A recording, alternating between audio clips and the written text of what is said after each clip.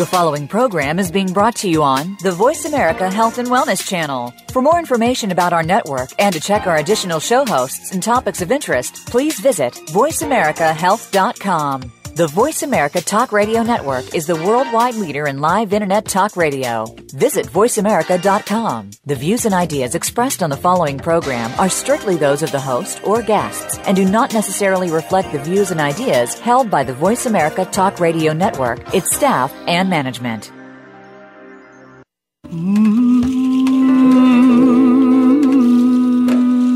Loss helps us define our lives.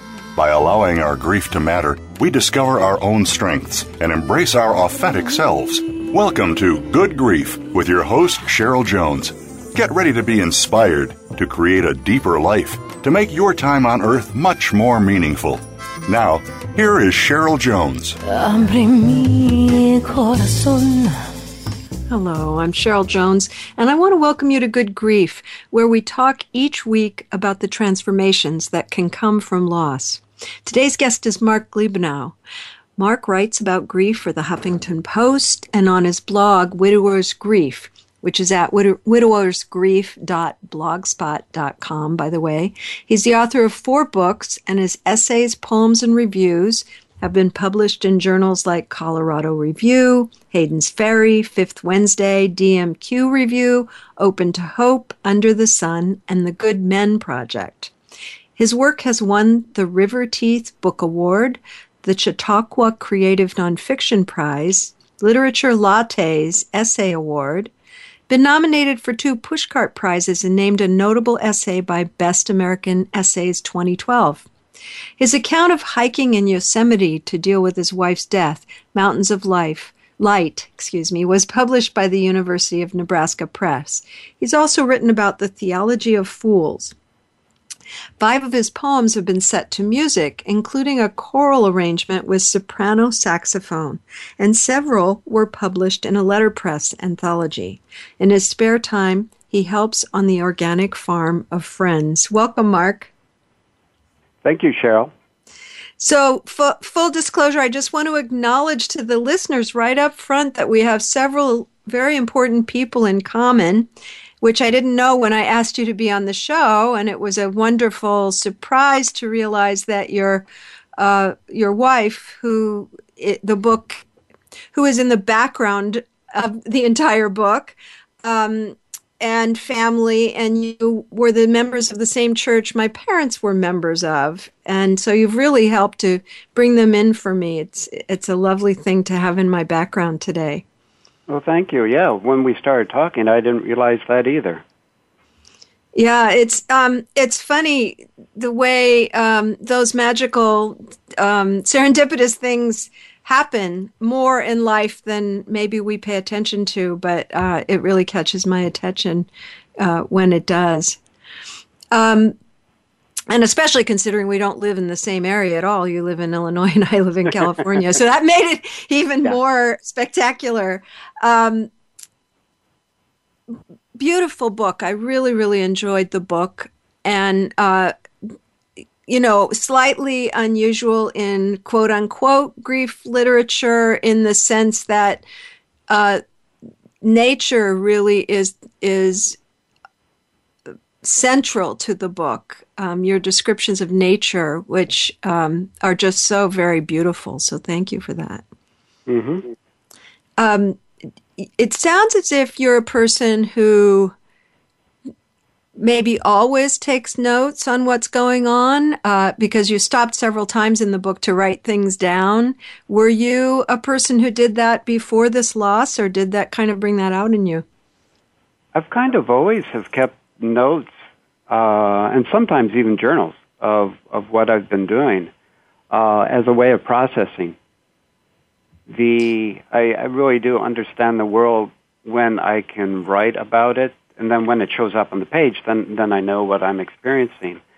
And with the Yosemite book, I was actually kind of getting notes together for a nature guide to Yosemite, and really it can still be used as a guide to the hikes around and in Yosemite Valley, the nature and the geology and the botany and all of that.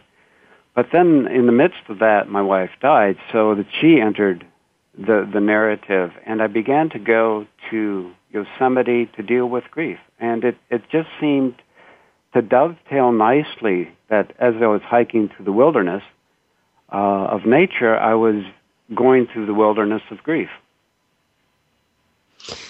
And not to mention, and I think you capture this so successfully in the book, nature has everything to say about loss and gain, and I mean, the trite expression "circle of life" is a real thing in nature that you're witnessing, and I can see where that just couldn't be ignored if you were going so deeply into nature at that time.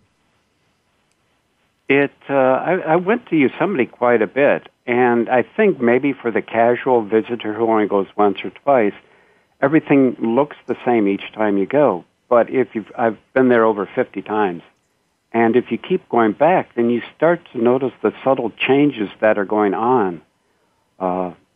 Nature is always changing. And death and life are going on all around you, and sometimes you miss that, especially on the valley floor where it seems like they have a crew that goes out every morning and cleans up all the dead bodies of the animals.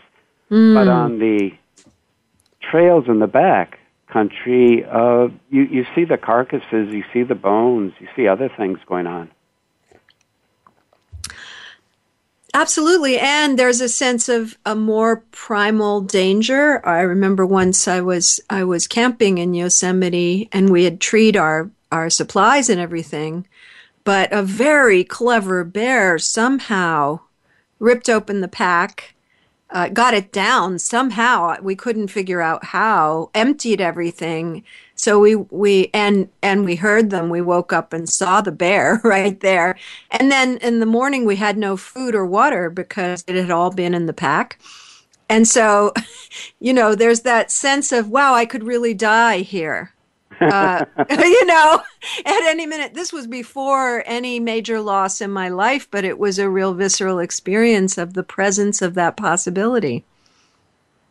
Right. And there have been some years when I think there's one horrible year when 20 people died in Yosemite. A lot of them from making mistakes and wrong decisions, either falling off of Half Dome, losing their footing, or wading into the Emerald Pool above Vernal Falls. Not to mention the bears and mountain lions and rattlesnakes. Which typically you don't hear much about, animals attacking people in Yosemite. I haven't heard of that frequently. But it's less an idea as a in your bones, in your nerve endings, kind of clobber over the head. Oh my gosh, this isn't completely the safety. Of course, some people would say the city is not safe either, but I don't have visceral, terrifying experiences every day in the city like that was. Mm-hmm. Yeah, when you see you see bears quite a bit, and they're scat and stuff. But when you see the footprint of a mountain lion on your trail, you kind of take a deep breath and wonder if you should continue going that direction. And that brings up a good point, Mark, because at several points in the book, you were talking about, some really risky thing you were feeling compelled to do. And there was this kind of debate with yourself. Should I or shouldn't I? And almost all the time you did. And a couple of times you mentioned kind of your wife who you were grieving, her hesitancies, her wanting you to keep yourself safe kind of thing. Do you think that saying yes to those kind of risky moments had anything to do with her not saying no anymore? I don't know. I was curious about that when I was reading. I think did you do it before and then just feel a little bit hesitant to share? Before she died, I would have been more hesitant and decide against some of the things. But in the years after, I took more risks simply because I didn't care. You know, all the future I had dreamed about was basically gone, and Evelyn wasn't around anymore. And it's like, well, you know, so if I die, it doesn't matter to anyone. So why not try it? And one of the things I learned from the rock climbers when I was in the valley, I often camped with them in Camp 4, is all the risks they would take, because what they wanted was to experience life and to find out what they were made of. And they were willing to take risks and fall and break bones and even the chance of death. But they discovered how much they liked to live. And I think in the book, although it may not have only partially got there, it was discovering how much I still wanted to live by taking the risk. That was very, very evident to me, actually. I felt as if somehow through talking about nature, and sometimes directly, you were kind of asking the big questions in life that become so much more present when there's been a big loss. Like, what do I want from my life? Why do I want to live? What makes me compelled to stay on this planet? You know, all of those, what's worth taking risks for? All those kind of big existential, as it were, questions are so present in those times. And you were also having that tested physically. And that crossover really captivated me. Yes, I definitely did want to see how much I was physically capable of. And I would hike from, you know, before dawn until sunset, and in the summer that'd be like 14 hours of just continual hiking. I really did want to see what I was made of. Mm. I'd love to have the listeners hear the voice of the book a little bit. Could you share a bit from Mountains of Light? Sure. Sitting on the top of El Capitan, I think about coyotes and hawks killing birds, deer, and squirrels. Alongside Yosemite's astounding beauty, there is also the presence of death. The stories and mythologies of many cultures address common human struggles and the geography of grief that hides within us. Little Red Riding Hood encounters a savage wolf in the forest. Dante gets lost in the dark woods. Orpheus tries to save his wife from the underworld and overcome his grief. Persephone is kidnapped and taken underground. Alice goes down the rabbit hole in Wonderland and falls into the anarchy of Greek gods updated to British royalty behaving badly. These stories affirm the journey that starts with the trauma that death brings, like Persephone's sacrifice so that crops would grow again in spring. In the Akkadian myth, Inanna had to pass through 7 gates to get to the underworld and to give up something precious at each gate. At the end, she had nothing left, not even her clothing. But she found something crucial. Some people get stuck in tragedy like Ahab, who was so focused on exacting revenge for his lost leg that he lived in a world of anger and retribution. Today's hike has taken me to the top of El Capitan. Have I arrived at a new place? This really brought to mind a story that was very critical to my, I guess, assimilation of loss, which is about it's a power animal myth from Native American ways of thinking about the swan, who was originally, according to this, ugly and in search of grace, and goes to the underworld to try to find grace, but she doesn't have any guarantee. She's told, you know, you won't have any chance if you stay here, but you only have some chance if you go, basically. So she goes and makes it through and, comes out with a deep grace and a bonus of incredible beauty. And Even her look has changed, even her physical look has changed. And that idea that you can go into the unknown, as many of those myths you're talking about, and deeply frightening places, as grief can be, but it's worth the journey, it may be very much worth the journey. That always spoke to me so much. Right. I would always go hiking alone, which the park rangers tell you never to do.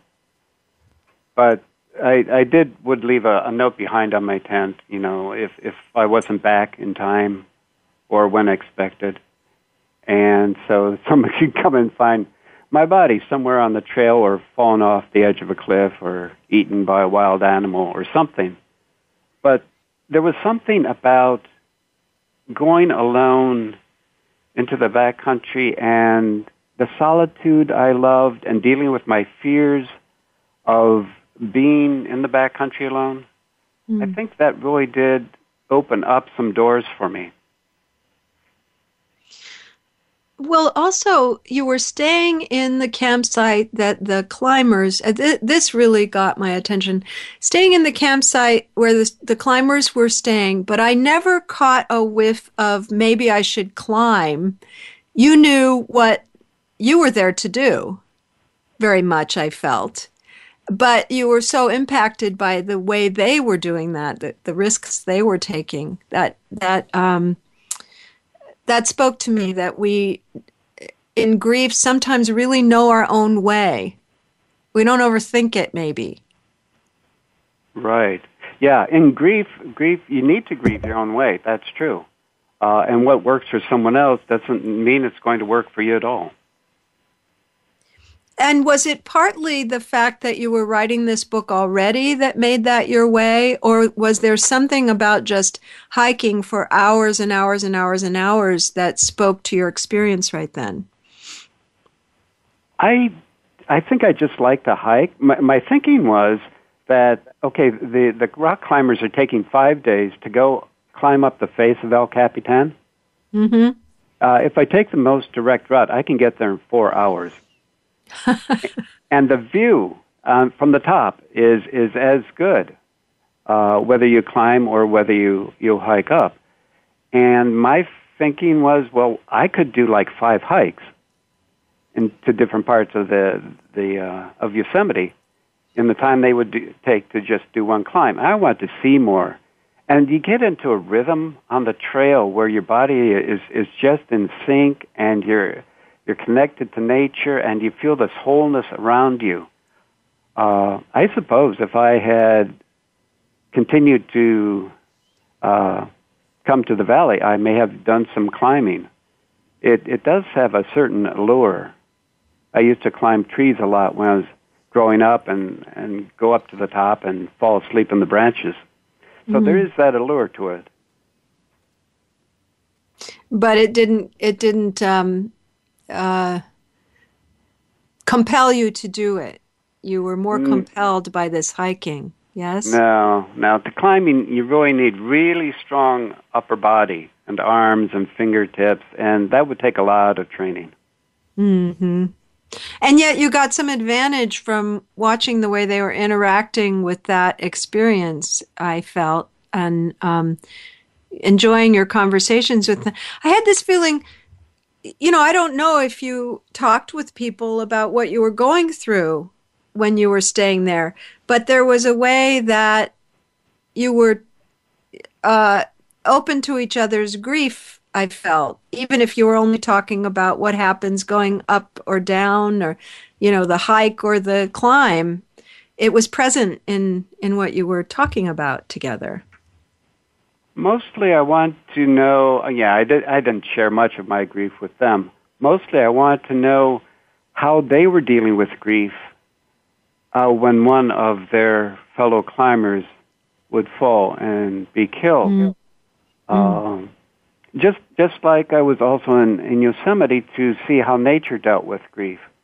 And what I discovered is nature does grieve its losses, but and mourns for a little bit, and then it moves on. There was one case where I saw. Let's come back to that, Mark. Yeah. Because we have to take a break, but I really want to hear more about that sentence you just said. Nature grieves its losses for a little while, but then it moves on. Listeners, you'll find links to my website and social media at the Good Grief page at Voice America, and you can find Mark Liebenow at widowersgrief.blogspot.com. Be back in a minute.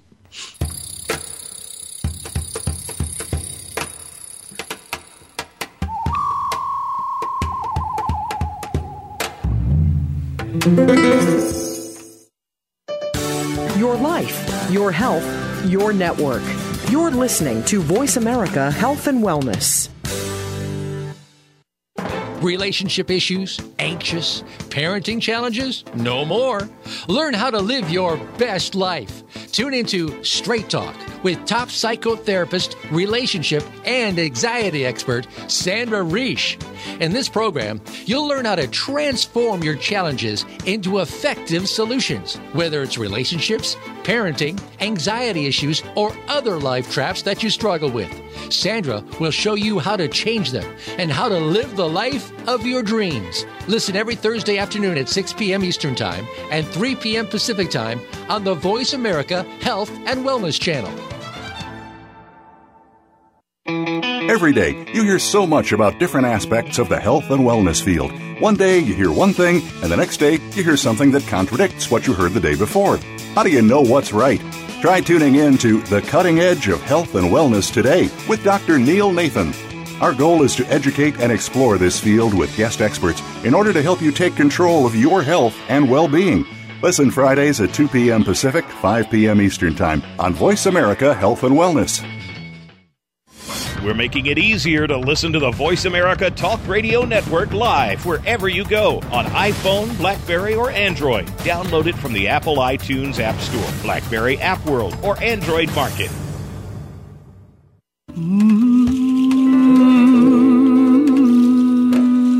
You are listening to Good Grief with Cheryl Jones. To reach Cheryl or her guest today, please call 1-866-472-5792. That's 1-866-472-5792. You may also send an email to CherylJones@weatheringgrief.com. Now, back to Good Grief.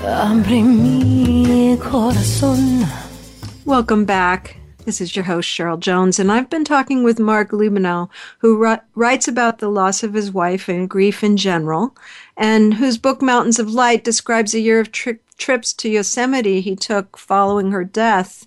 And you were saying before the break, Mark, that compelling sentence, nature grieves its losses for a little while, and then it moves on. I think that's pretty close to what you said. And I would like you to say more about that. That's a good thing to think about for me. I saw once along the edge of the road a raccoon family. And I looked closely, and I could see that the mother had been, I assume, hit by a car and died.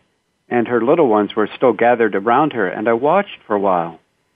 And they waited, and they looked around, and then they all went into the woods. And the reality that struck home for me is that in nature, if you need to be protective of yourself, and while they probably would want to stay there and mourn their mother, they also realized that they needed to get under cover. And also along with the changes, Happy Isles used to be a place that my wife loved.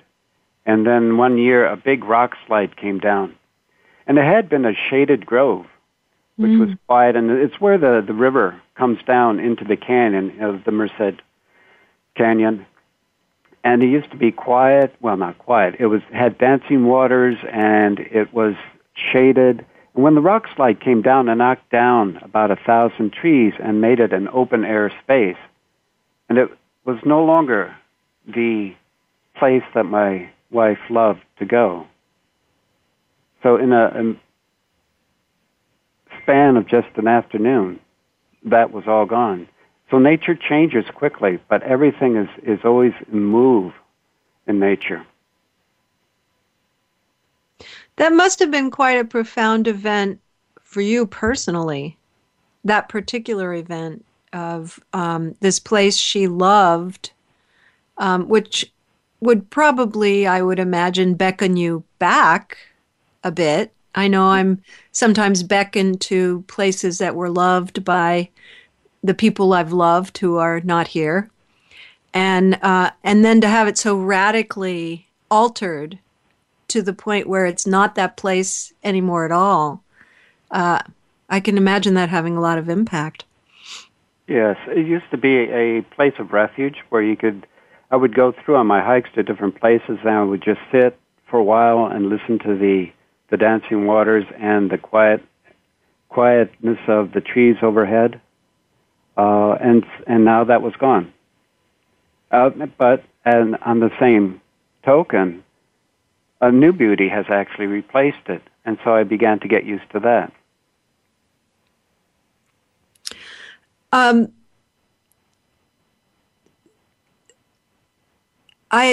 aware this is a little bit of a right turn. Hope that's okay. I'm aware that I was reading a book between the lines while I was reading your book, which I had no information on. So I was, it was a big question mark. But I was thinking, what was his life like at home? Because I was likening it to an experience I had where I got involved with a spiritual community not long after my wife died. And during the times I would be at the gatherings for that community, there was this very alive presence that I felt that was different from the rest of the time. Grief was different at those times. I just felt acutely alive, in a very not good, bad way. And I had that feeling when you were talking about being in Yosemite. But it made me wonder, because I know when I was home, it was somewhat different than that, to say the least. So I wonder if you could talk some about that. What, how you were kind of dealing with the loss of her, also trying to live your everyday life. There were a couple of things that kept me going, especially in the first 6 months. Home was, quiet and empty, and it just felt cold all the time. I think that was partially me. I just could not get warm. Food did not taste good. But what really helped were a number of friends, including some of Evelyn's friends who I did not know very well, kept calling up and asking if they could come over and just, listen to me talk about grief. And that astounded me. I mean, who wants to come and to listen to someone talk about grief? Especially someone you don't know well. But this kept happening. It seemed like week after week, and I was wondering if someone was coordinating this somewhere, because it seemed so consistent. There was also an older gentleman who I did not know well at that point, who had lost his wife a year ahead of me, and he was in the congregation. And he would touch in every now and then and let me know what was going to happen at certain points. And he was right. The first thing that he said, which really calmed down my anxiety when the 1 month period hit and I was still mired in grief. I was figuring that grief would be over in a month. And I thought I wasn't grieving right. But he said, no, it's going to take years. And that really calmed me down because he's an insightful person. And so he kept letting me know what was going to come up for me because it was coming up for him, working just a year ahead. And I also had two wonderful friends, Francesco and Molly, who did a lot of keeping in touch, letting me know I could call at any time, even 3 a.m. And Molly was dealing with her brain cancer at the time. And so we would commiserate our miseries together and go out for dinner. and really just support each other as well as we could in our stupid state. And then there's nature, and then, as you kind of alluded to before, I write about stuff, so I started writing about grief. And focusing each night on grief, I started a journal, and I would not let myself go to bed without writing something about grief that day, what had happened, my thoughts about it, my feelings, just to get a sense that there was some movement going on. Grief moves so slowly that I needed to have something that said, I'm making progress. Mm-hmm. That's wonderful, and probably very, very connected to the poem that I'm going to have you read. It seems like a perfect moment because you're really talking about the comfort of people looking your grief in the face. And it's the opposite of what a lot of people think is going to be comforting. You know, when you're the man who'd lost his wife said, no, it's going to take years, it's okay. That wouldn't in a linear, logical way seem like a comforting statement, but it is because it speaks to your reality. He was seeing you and not trying to rush you through anything. Yes? Yes. Yeah, grief does not move in a straight line. It's more of a labyrinth where you move forward and hit dead ends, and you have to trace your way back and then start again. Yeah. Yeah, well, let's have you share that poem, because I think it will be clear what you made of all these people who attended to you in grief. Okay. This is part of the poem I call Do Not Look Away, and it's in response to people, or to our society not wanting to talk about grief and just kind of running from it. So this is it. When death comes, no matter how much you want to, do not look away. Do not hide from the sorrow of others. Their brokenness is your own. Do not flinch in the face of pain. Do not blink. Do not look away. Let their wounds disturb your calm exterior. Get you off your complacent posterior to go over and to listen to their hearts. Listen to the silence between their words that holds the unspeakable horror. Feel their confusion and despair. Do not look away.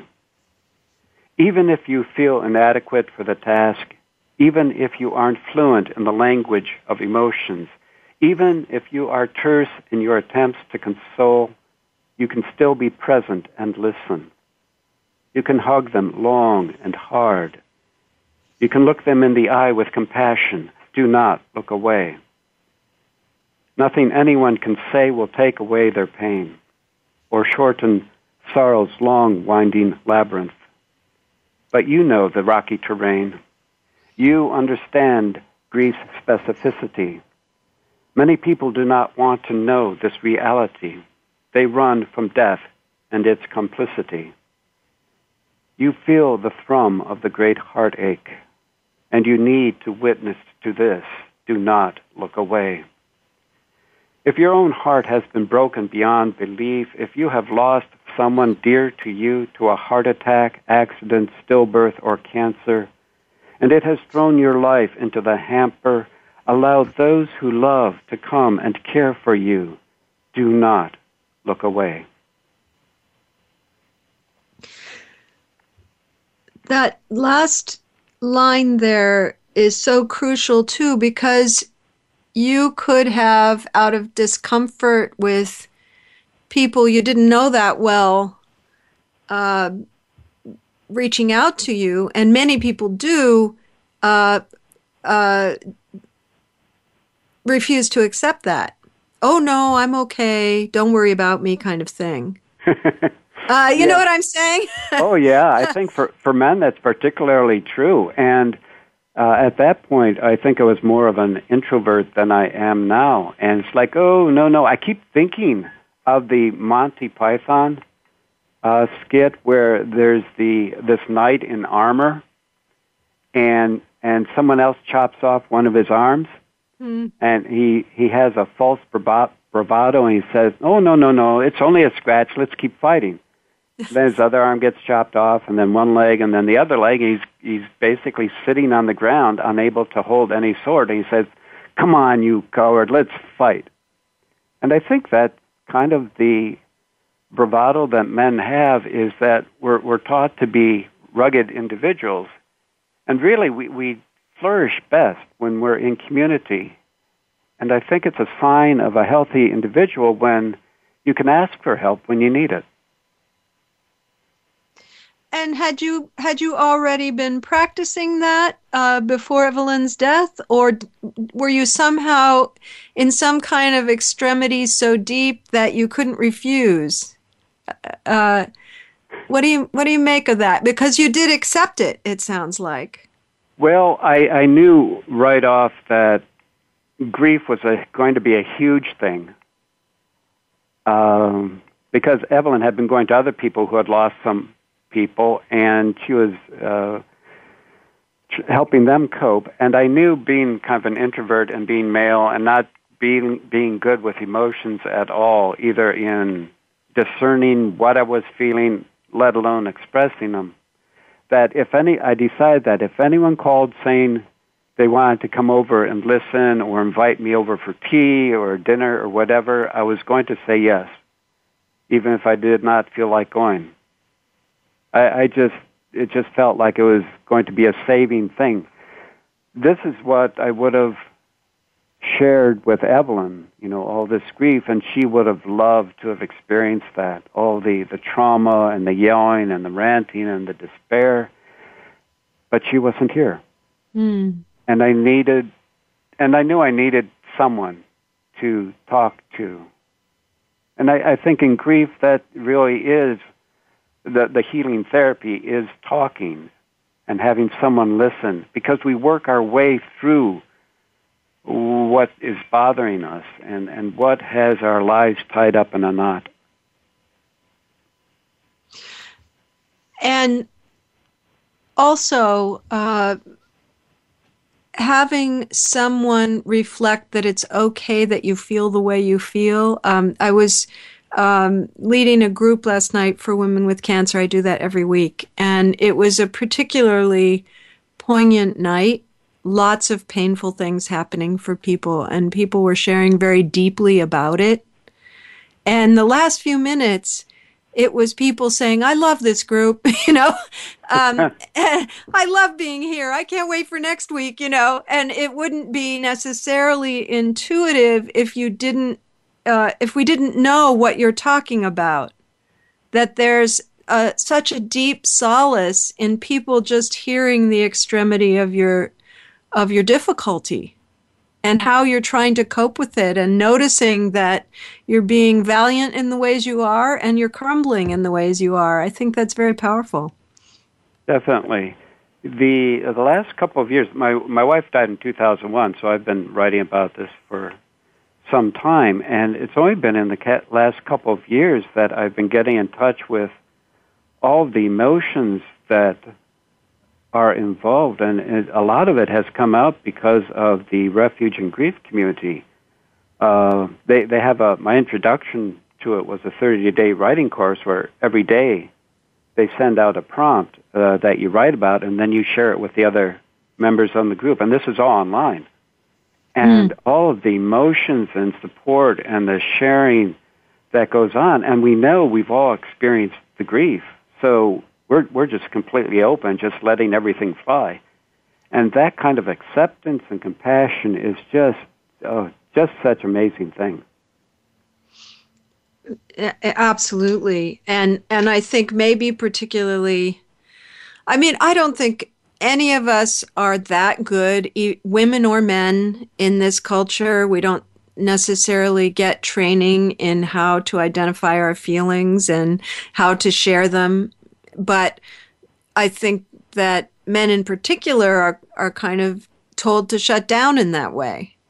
So it must be so like a balm to find other men who want to communicate about that.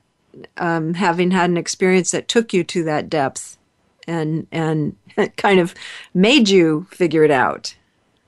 Yes. Yeah, very amazingly helpful. It's time for our second break already. Listeners, you can go find us during this break. I'm at weatheringgrief.com or on the voicemail Good Grief page. And to find Mark Liebenow, you can go to widowersgrief.blogspot.com. Back after the break.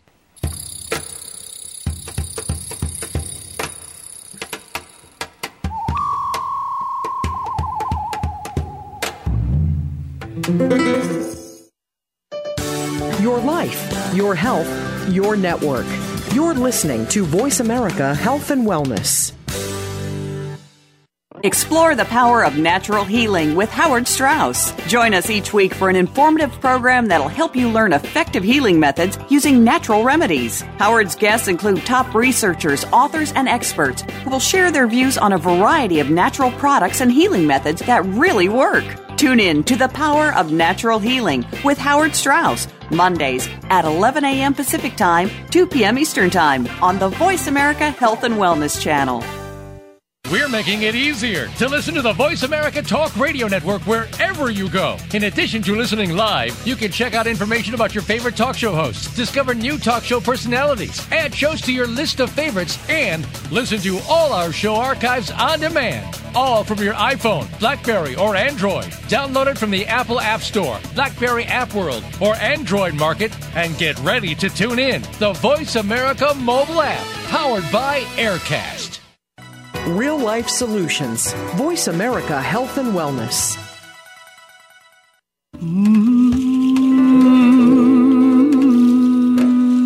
You are listening to Good Grief with Cheryl Jones.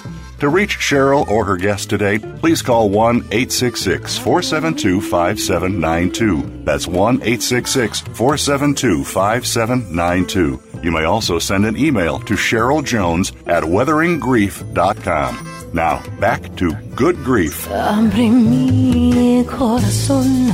Welcome back. I'm here with Mark Liebenow, and we've been talking about grief in general, the loss of his wife, and how that led him to writing about grief, and in particular, how his relationship to nature integrated with his own grief process. And we were talking a little bit about, partly just about the expression of grief and being heard in grief and how powerful that is and the ways in which you've done that. And obviously, that's a big part of what you do. You're writing daily and weekly about grief and how people handle it.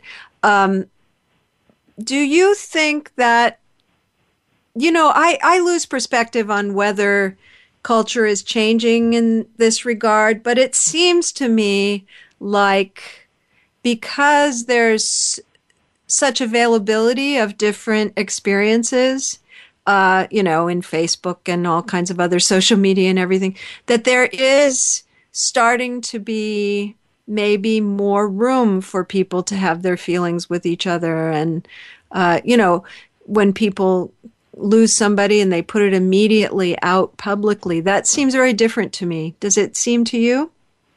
Very much so. When I started in 2001, there really wasn't much of anything that I found on the internet or on the web, actually, to help.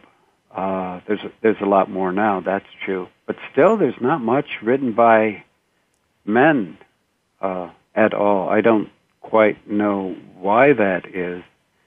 But I've seen some things where, like Francis Weller's book, The Wild Edge of Sorrow, is bringing in the context and communal aspects of grief, the cultural rites and traditions, which puts grief more in a context that you can understand and how communities react to grief and support its members.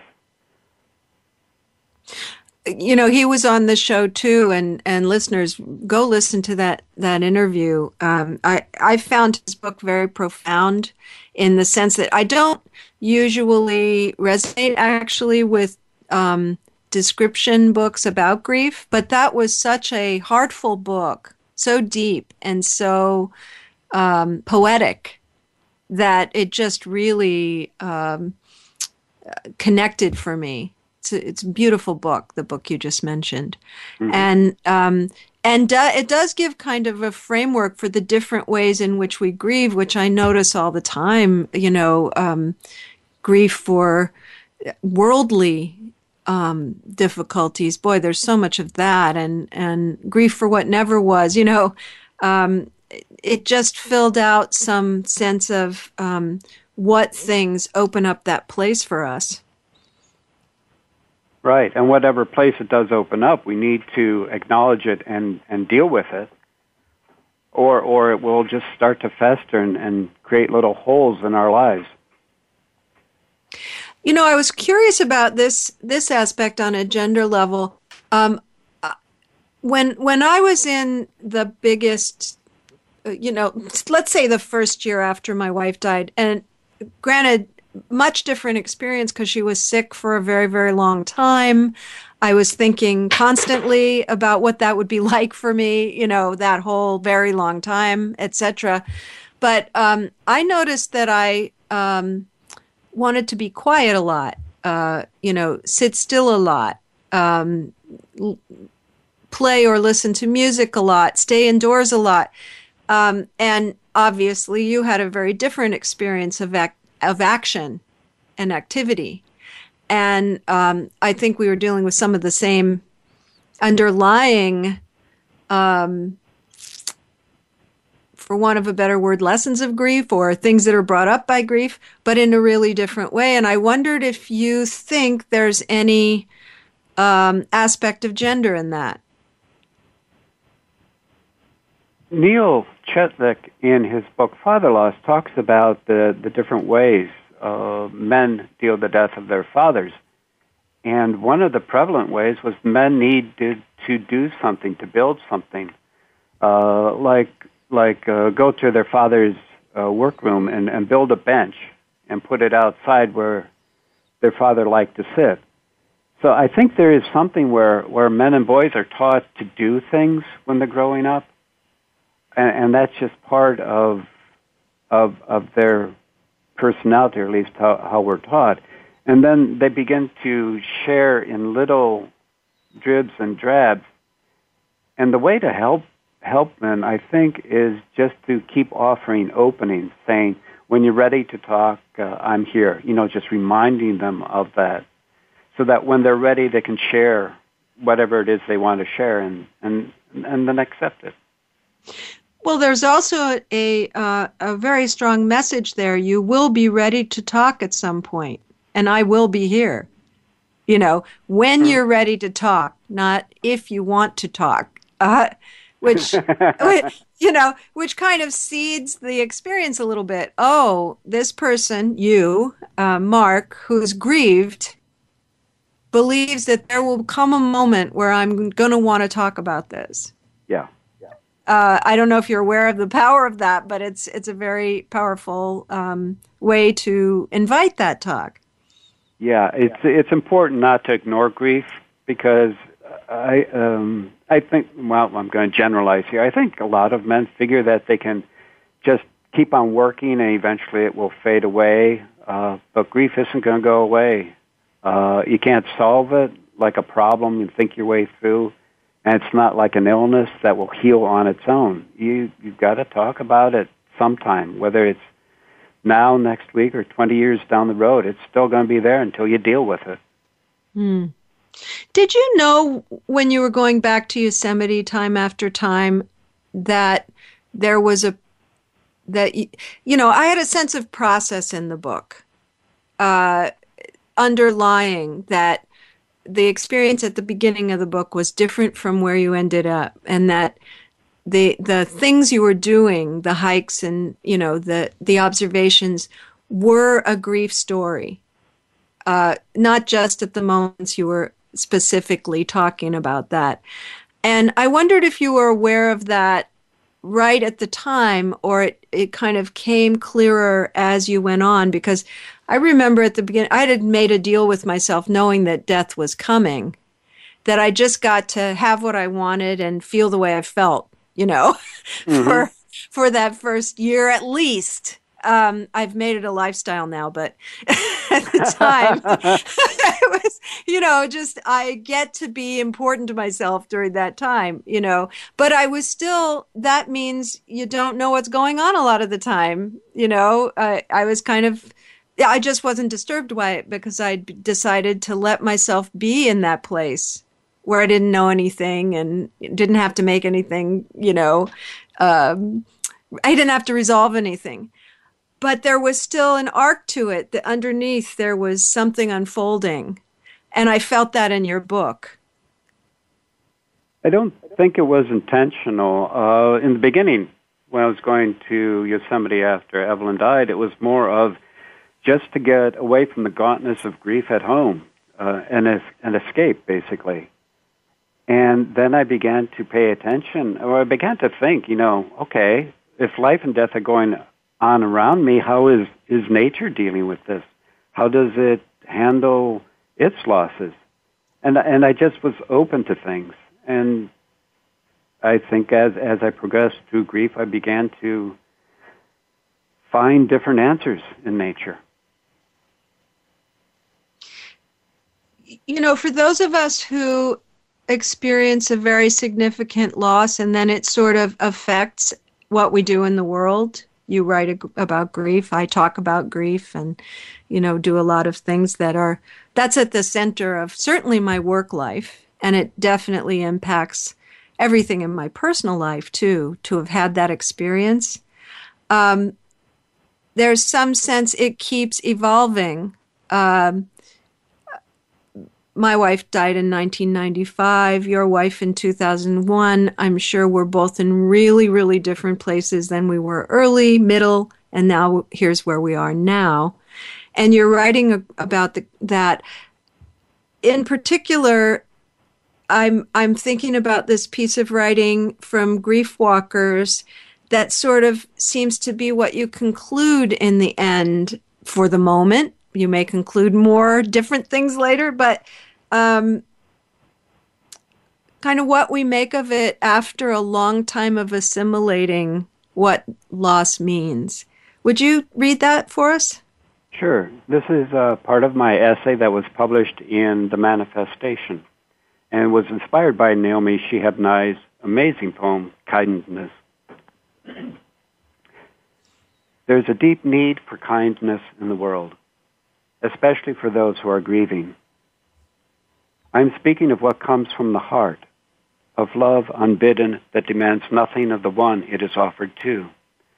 Love that seeks only to help the one who stands in front of me. It asks and then listens when the hard stuff spills out. Until my own beloved died, I did not understand the significance of joy returning to your smile after the death of someone you loved with all your heart and soul. I did not appreciate the fierce spirit within you that would not give in to death, but fought until you had scraped your life back together. One of the deepest things in life is sorrow, Naomi Shihab Nye said. The other deepest thing, she said, is kindness. Kindness learned from grief, because there is so much sorrow and anger and hatred every day. If I can offer you kindness, and if I am open to your care for me, then we are free to accept what we need from what is being offered. We are free to give ourselves to the moment, to laugh and sing and dance, or sit quietly together under a tree. Simply knowing that kindness exists between us, and that if one of us has a need we can ask and the other will respond, then this day and every day after this will live in kindness. One day's blessing becomes the next. I imagine that you've seen, because I know you're on social media, it's a picture of the Dalai Lama, and it's a quote, and it says, "My religion is kindness." And of course, he's had unimaginable losses in his life, and so that makes sense to me that he would arrive at that place as well. that you're talking about? I think with all the compassion that I received from other people when I was actively going through grief, it just brought home how important that is, that we treat each other with kindness. Yeah, I think a lot when when people are misbehaving in traffic or something. what are they going through? Yeah. Some people think, why did they do that? but I tend to think, what are they going through? There's so much loss and tragedy going on every day that, who knows what they're going through? Who knows? I once calculated off of some statistics I read that half the people we encounter are in the early stages of grief. Wow. Isn't that astounding? It is. Yeah. Well, we're going to have to leave it there for today, Mark. It's been a delight to talk to you and hear more of what you're doing with your own grief work. And I hope we'll keep in touch. I've enjoyed this. Thank you for inviting me on your show. Absolutely. And listeners, you can go to widowersgrief.blogspot.com to find more of Mark's work. He writes a column every Wednesday that's quite wonderful. So go and read more. Next week, I'll welcome Purvi Shaw. When Purvi's son was diagnosed with leukemia at 3 years old, she noticed that the times when they were making art together brought comfort and joy to both of them, as nothing else did. So along with 2 others, she created the Kids in Art Foundation, which brings the arts to families facing cancer. Since her son died at age 9, the mission of the foundation has expanded to offer the arts as a healing mode for coping with grief as well. This has been Good Grief with Cheryl Jones. I look forward to being with you again next week for another meaningful conversation. Thank you so much for joining us for Good Grief. Please come back next Wednesday at 5 p.m. Eastern Time, 2 p.m. Pacific Time for another edition featuring your host, Cheryl Jones, on the Voice America Health and Wellness Channel. Have a meaningful week. Abre mi corazón.